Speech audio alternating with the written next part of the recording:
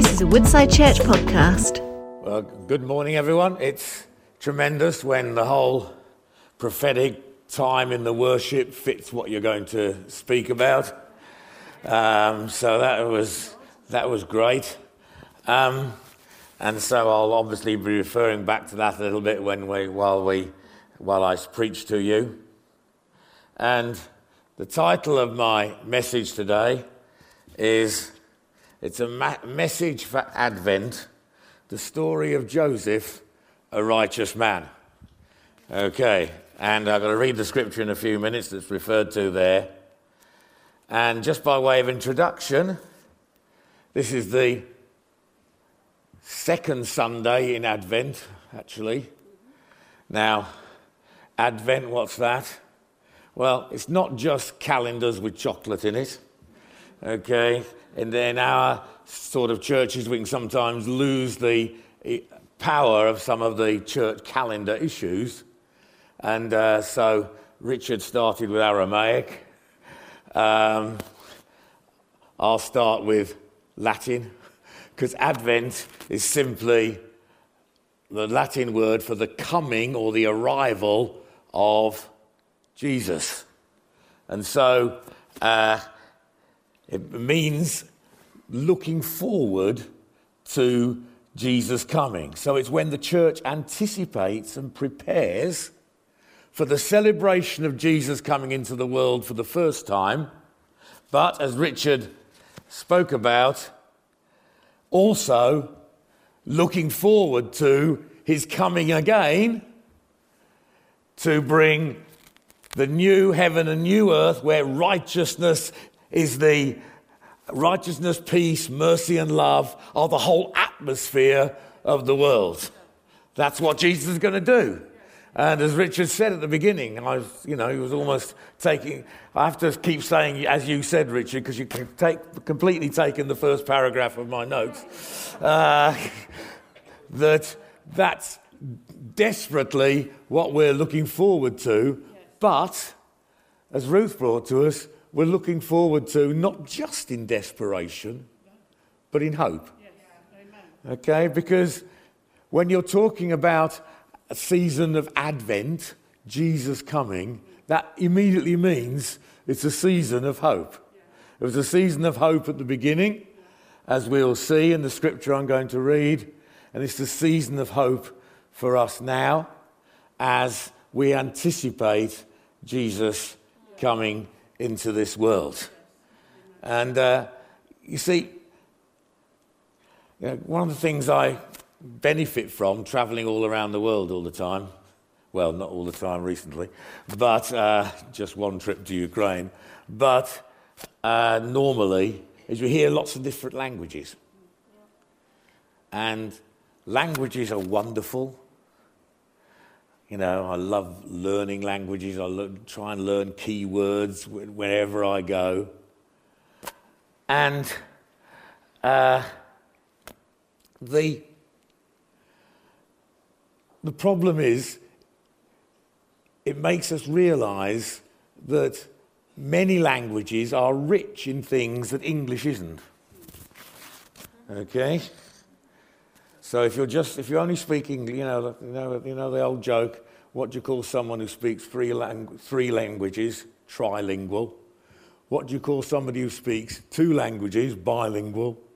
What do you call someone who speaks one language? An Englishman. Okay.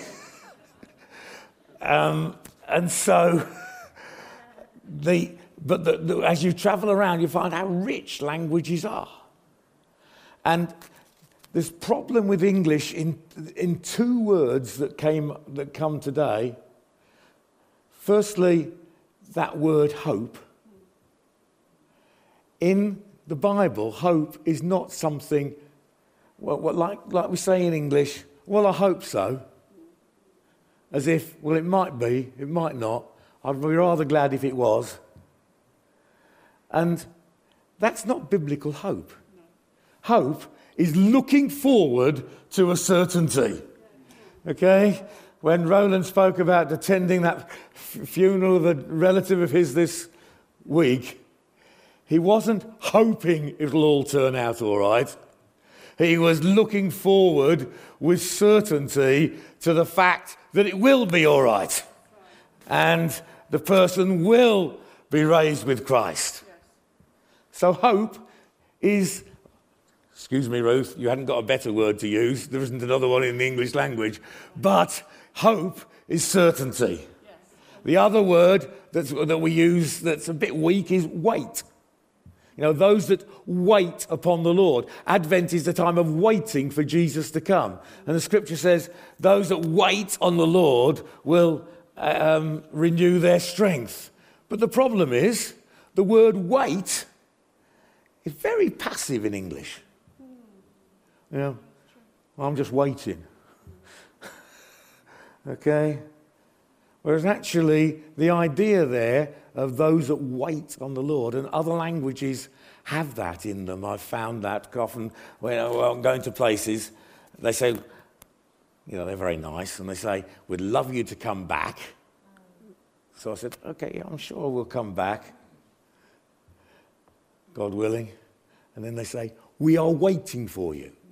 Now, that doesn't mean we're hanging around waiting.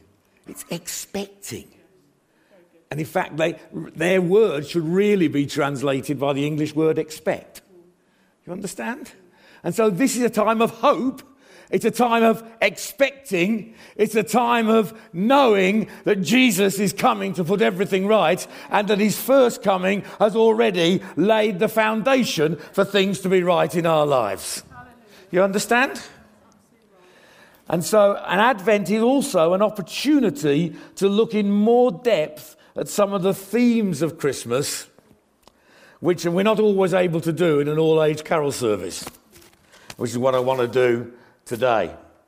And so I want us to learn from Joseph's part in the Christmas story from Matthew's Gospel. Okay, so let's read it together. Matthew's Gospel, chapter 1, verses 18 to 25. This is how Jesus the Messiah was born. His mother Mary was engaged to be married to Joseph. But before the marriage took place, while she was still a virgin, she became pregnant through the power of the Holy Spirit.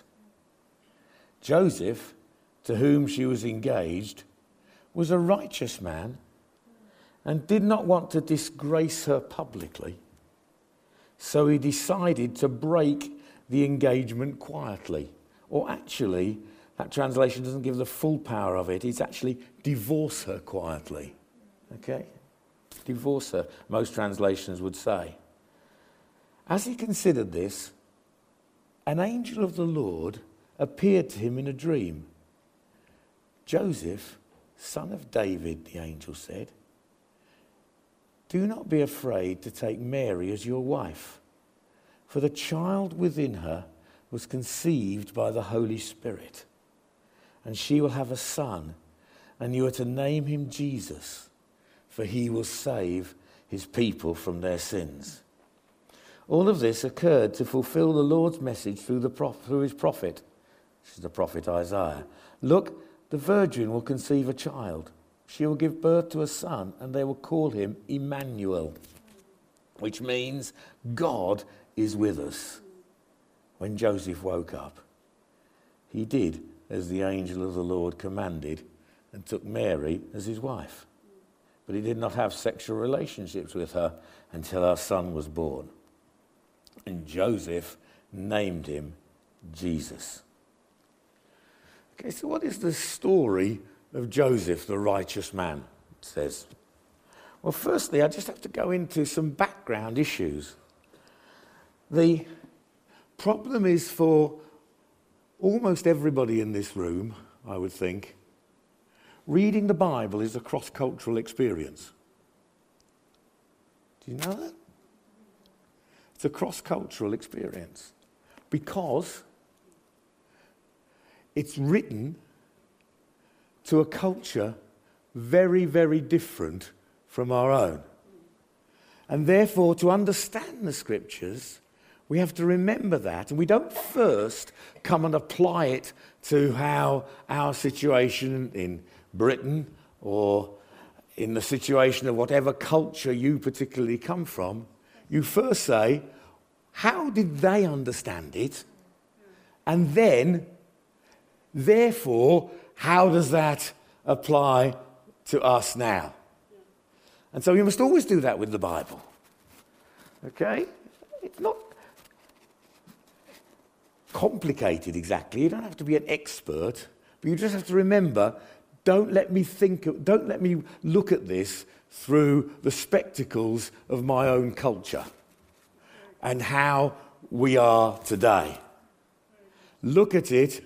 What would this have meant to the people who originally heard it and to whom it was originally written to? In fact, you could describe the job of a preacher simply as making the scriptures have the same impact upon us today, in whatever culture we are, as it did on the original listeners. Because it's the Word of God that does the work. Our job is simply to take that Word of God and make sure that it has the impact that it did upon the original hearers. Okay? So Matthew tells us what had happened. Mary and Joseph were engaged to be married. However, while still a virgin, she became pregnant by the Holy Spirit. However, though we know that from the verse because that comes there, Joseph did not know at first how she became pregnant. Just that his fiancée was expecting a child and it wasn't his, because he had not slept with her yet. Okay? Now imagine that. We're so used to the Christmas story that we don't really get into what was going on here. In those days, unlike in the West today, an engagement was a legal agreement. In ancient Israel of this time, girls were usually betrothed or engaged to a man in their early teens and then taken into the husband's home a year or so later. Don't read modern Western, and I know some of you are from other cultures and you'll have your own ceremonies for engagement and so on. Don't read modern Western understanding of engagement, etc., which comes after. I mean, I didn't realise that we were going to celebrate an engagement when I was preparing this, so do forgive me for that. But, you know, in the West, engagement usually follows getting to know somebody, dating. Sometimes people date several people before they find the right one. Okay? But that wasn't the case in ancient Israel at that time, as it isn't in most of the world today.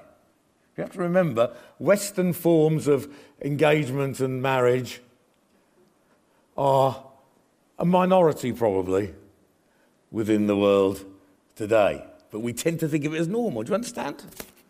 And please, those of you who come from other cultures, apply what I'm saying to yours, because some of your cultures will be much closer to the culture of the Bible than the Western culture is. And you have an advantage, therefore. And so, the contract of engagement was between two families. Now, many in this church come from a culture where the engagement is very important because it's an agreement between two families. Okay, can many of you relate to that? You can, yeah. That's a more normal way of actually. So the engagement would have been between two families, was public,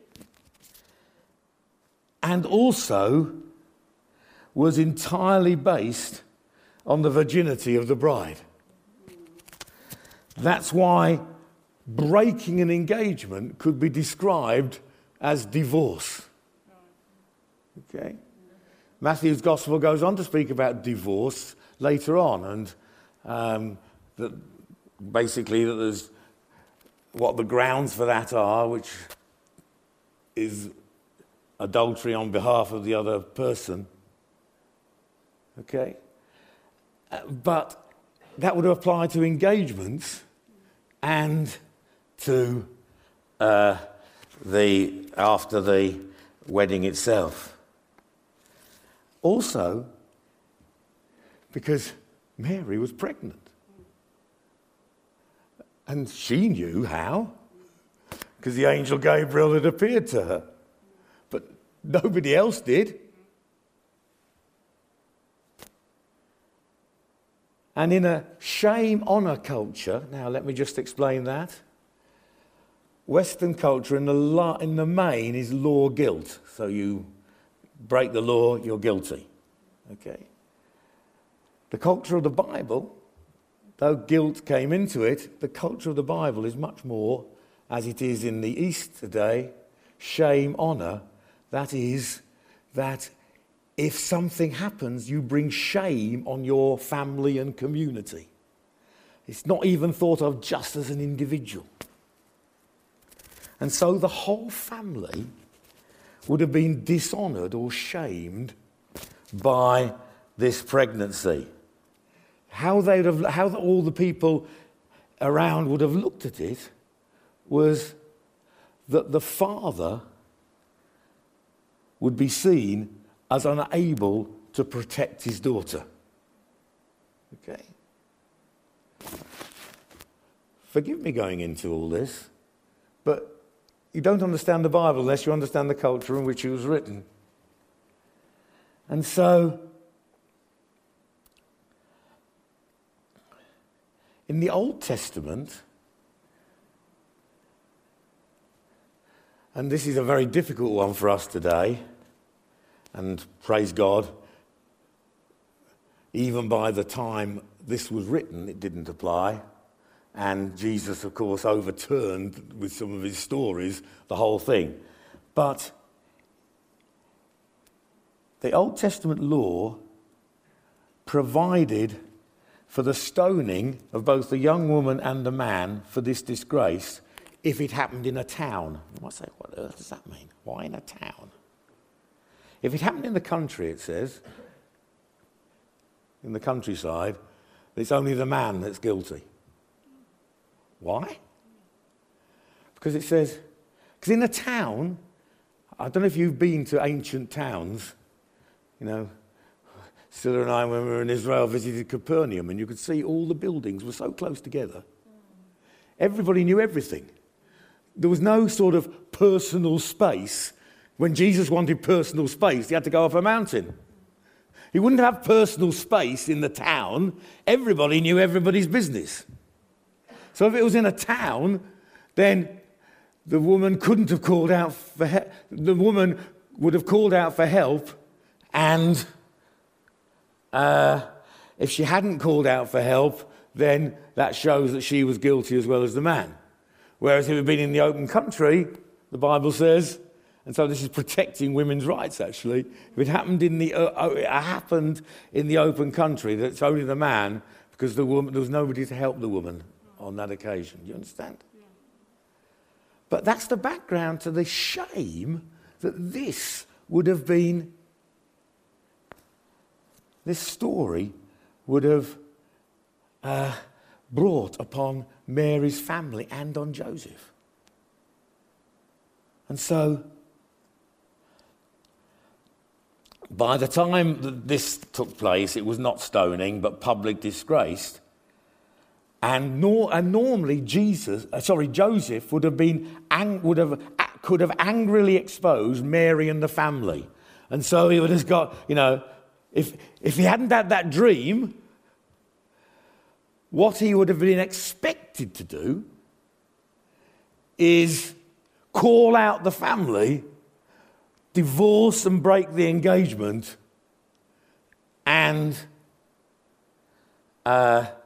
they would then, the whole family would be under disgrace in the whole community, and Mary probably would never have married. However, so this is A strange situation. Why did God do it this way, do you think? Do you ever wonder that? One commentator said this: it was God's intention to introduce the Messiah to Israel by means of a virgin birth.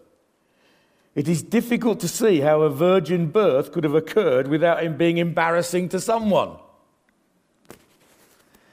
It would have been possible to reduce embarrassment, however, by involving only one person, Mary, say prior to any engagement, rather than, as in our story, involving two persons, Mary and Joseph, who are an engaged couple.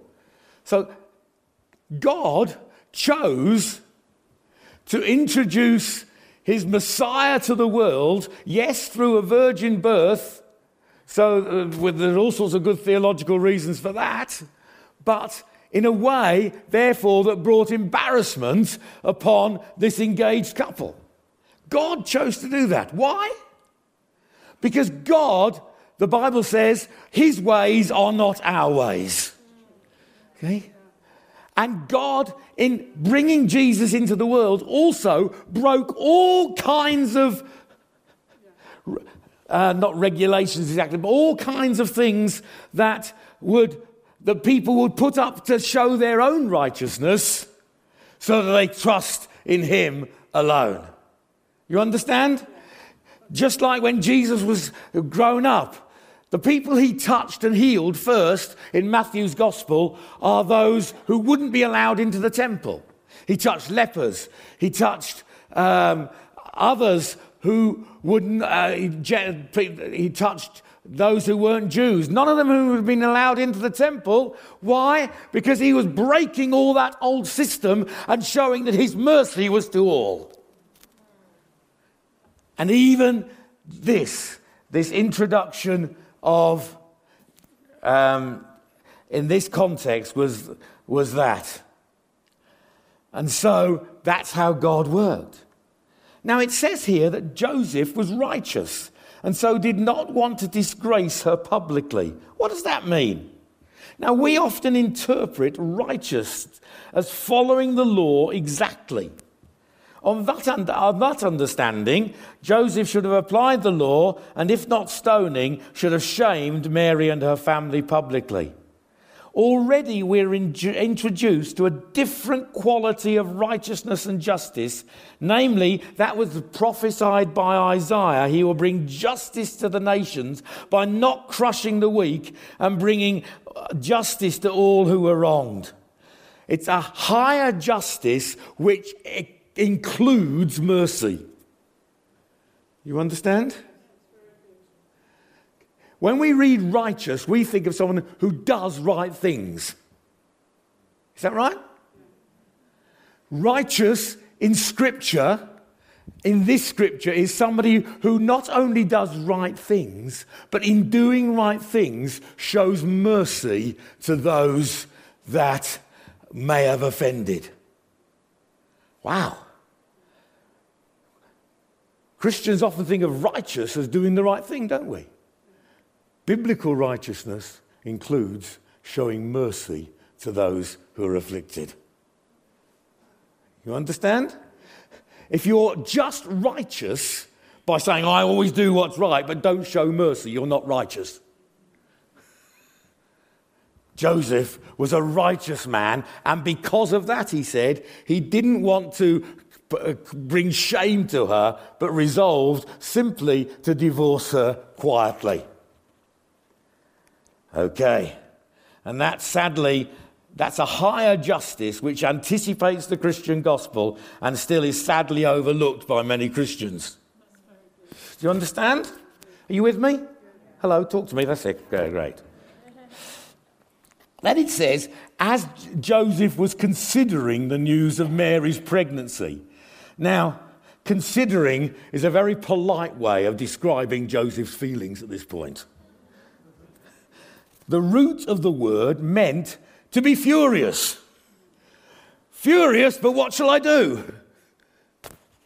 The Middle East scholar Kenneth Bailey says this: perhaps long centuries of veneration for Saint Joseph have led many to an assumption that he could not become angry, particularly not with Mary.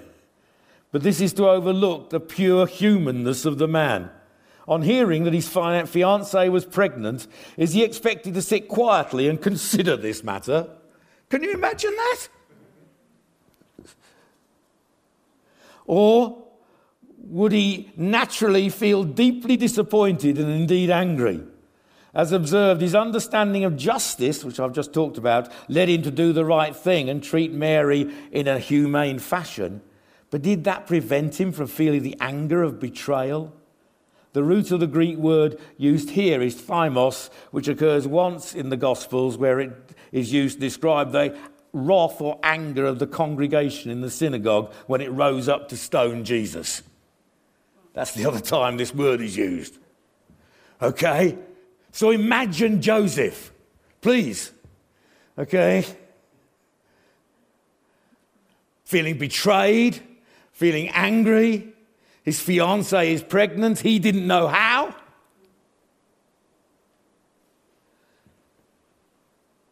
Therefore, what should I do?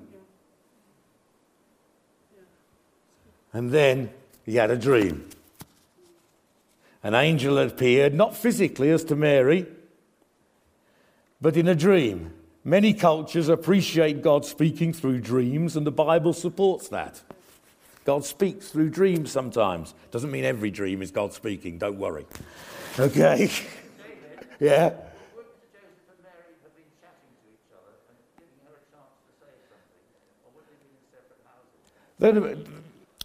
It's the fact that he was going to divorce her quietly means that I think she would not yet have been necessarily communicating with him about why it is, because he didn't know. The angel revealed to him in the dream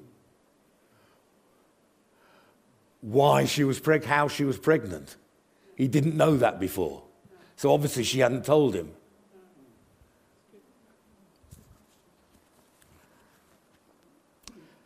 It's fun having questions when you're preaching. I like it. Okay.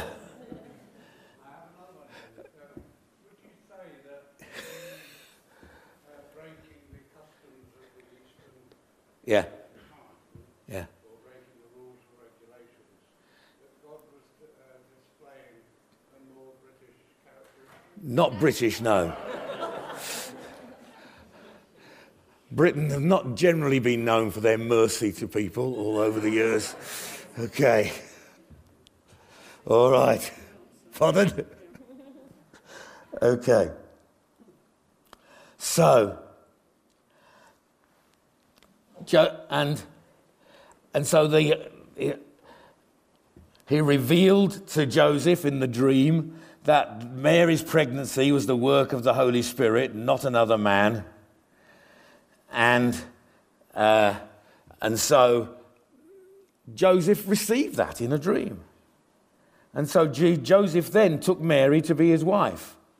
He takes his early mercy into something greater than mercy, which was amazing grace. Shame in that culture must fall on somebody. Mary, either Mary and or her father. But Joseph takes the shame on himself by marrying Mary and naming, that is, becoming the legal father of the child. Jewish tradition said, if a man says, "This is my son," he is to be believed. Okay? So, you following me? You understand that this is the Christmas story? Okay? So he was taking the shame on himself. He was saying, by marrying Mary and naming the son, he was saying, this is my responsibility. So Joseph, therefore, takes the shame, disgrace, and dishonour on himself, ruining his own reputation for the sake of Mary. Grace is self-sacrificial. It moves towards shame and absorbs it. Gossip about Jesus' birth and conception occurred throughout his life. You know, they kept read it in John Gospel chapter 8, for example, and so we know who our Father is, they said. Joseph's decision legally secured Jesus a place in the world in the line of David. Remember, he was addressed as Joseph, son of David, son of the great king, and the Messiah had to come from the line of David. And so he did not condemn, he rather took the shame on himself. Jesus later showed sympathy for an accused woman in the same way. Neither do I condemn you. You understand? So 1 or 2 lessons for us. Sorry, I'm running out of time really, but here we are. Can I, Richard? Can I? It's all right. Okay. Lessons for us. Firstly, God came into this earth in Jesus by the Holy Spirit. You know, I preached a couple of years ago on the doctrine of the Trinity, some of you may remember.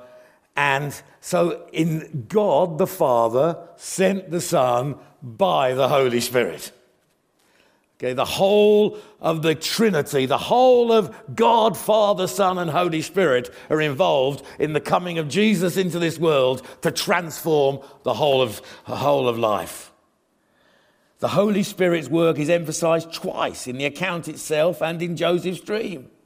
God's intervention in history is by God, the Holy Spirit.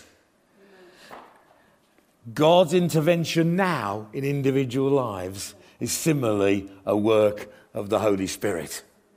Okay? It's the Holy Spirit at work. And that was what was revealed to him and what we're to pray for today. Holy Spirit, God, reveal yourself to people by your Holy Spirit. It's the only way. Our words don't do it. Our words explain, but it's the Holy Spirit that works in people's lives. We sang one great carol at the beginning, one other carol, O Little Town of Bethlehem. There's one line in there which reads like this. O Holy Child of Bethlehem, descend to us, we pray. Cast out our sin and enter in. Be born in us today. How? By the Holy Spirit. You understand? And so we pray for him to work in us by the Holy Spirit. We pray for him to work in those who don't yet believe by the Holy Spirit. It's how Jesus is born in people today. Okay, upon us and upon the wider community. Then secondly, Joseph's action prefigures the core of the gospel story. Expressed at the cross, which we rejoiced in. That was wonderful singing that song. They're really great songs he chose. Thank you. Prefigures the core of the gospel story expressed in the cross. Because at the cross, Jesus took on himself not only our sin, but the shame. Not only the sins of the world, but the shame of the world. Understand? Which again, to Westerners doesn't mean as much. To those from a shame on a culture, it means a tremendous amount. I not only am forgiven, I'm also honoured. That's the opposite of shame. The opposite of my sin, being guilty, is being forgiven. The opposite of being shamed is being honoured. And at the cross, Jesus took all the shame, everything that would cause us to be ashamed, and said, instead, I'm going to give you the honour of becoming part of my family. Because honour attached to a family. In that culture, he carried our shame in the most shameful death possible. The cross was, why the cross? Why not some other form of execution? Because the cross particularly spoke of shame, both in Jewish and Roman culture. In Roman culture, the cross was reserved for slaves and outcasts, which we deserve to be. And in Jewish culture, it said, cursed is everybody who hangs on a tree. Understand? So at the cross, Jesus took our shame. Jesus entered into our situation, just like Joseph took the shame in these circumstances. So Jesus took the shame on a much bigger scale for the whole world. And in Western culture, shame's coming in a bit now. People are getting shamed all the time. In fact, guilt's almost gone in some, you know. It's more, you can be shamed on social media. You can be shamed by, all sorts of things. And remember, if you're shamed, Jesus says, I've taken the shame and you're honoured. Amen. You understand? Yeah. Whatever they may say about you in shame, Jesus says, I took that and now you're honoured because you are part of the family that I have brought together, the people of God. In the song we sang, praise God, it didn't just refer to our sins being taken, but and bear our shame. You notice that? Or as you too put it, grace, she takes the blame, she covers the shame, removes the stain. Could be her name. Okay? Reference to a she there is like wisdom in the Old Testament is referred to as she. And grace. It's a play on words slightly, but grace does those things. And the naming of Jesus, he was given two names. Firstly, Jesus, or Joshua actually, as it would have been Yeshua, because God will save his people from sin. Notice, it says, will save his people, not just individuals. We are saved as individuals, but honoured by being part of the people of God. The brothers and sisters of Jesus, as he says, I'm not ashamed to call them my brothers and sisters. That's wonderful news. Okay? But it's the honour of being part of the people of God. This is, as we come out of the pandemic, this is one of the big challenges for the Christian church. Will people just resort to being individually good Christians, or will they be restored to being the people of God come together? You understand? Yes, your honour is being part of the people of God. He will save his people. Not just a lot of individuals, but his people. Because God is forming a people, a bride for his son, who can express that corporately. And we need to pray for that at the moment, that will properly be restored to the church because it's under attack. Secondly, Emmanuel refers to a prophecy by Isaiah, a young woman in the Hebrew Bible. The word can mean young woman or virgin. It was fulfilled partially in Isaiah's day because a child would have been born, but looked forward to a greater prophetic fulfillment when Jesus came. And the word means God with us. It's an important theme to Matthew. So he later says, when we gather together, for where 2 or 3 are gathered in my name, there am I among them. I'm present when you gather. And then when we go on mission, remember, at the end of Matthew's gospel, go into all the world. You remember that scripture? Go into all the world, make disciples of all the nations, teaching them to obey everything I've taught you. And then he says, I am with you all the days. So he's Emmanuel at birth, he's Emmanuel when we gather together, and he's Emmanuel as we go in our mission. Okay, he's with us. And finally, obedience was necessary. Joseph obeyed the angel's instruction. I mean, it's quite remarkable, really. You know, he had a dream, and an angel came, and then it says, When Joseph woke up, he did as the angel of the Lord had commanded and took Mary as his wife.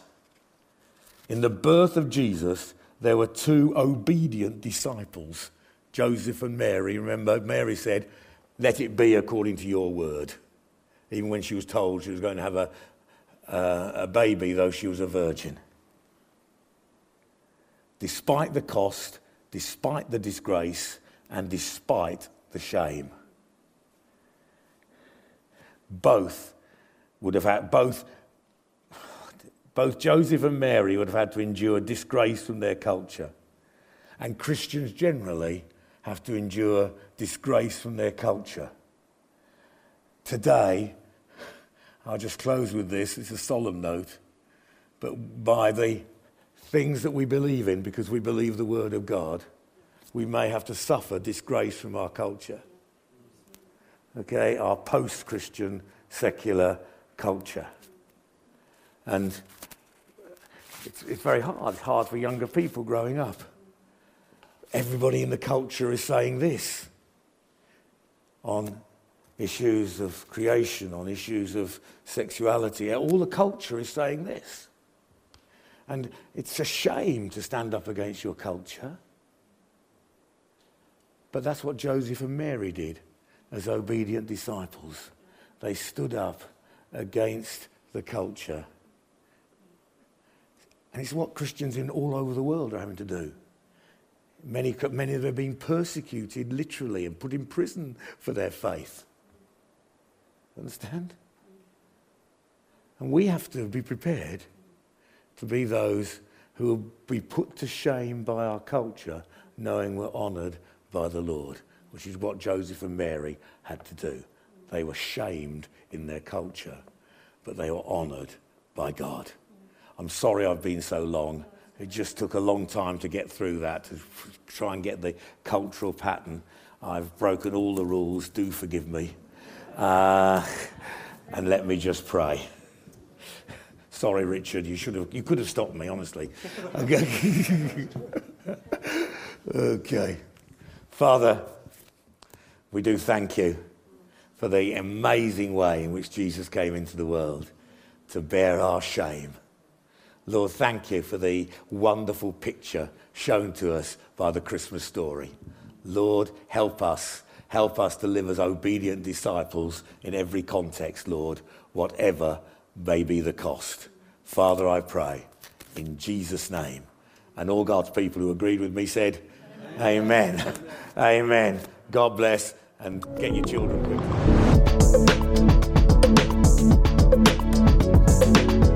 You have been listening to a Woodside Church podcast. For more information, visit woodsidechurch.com.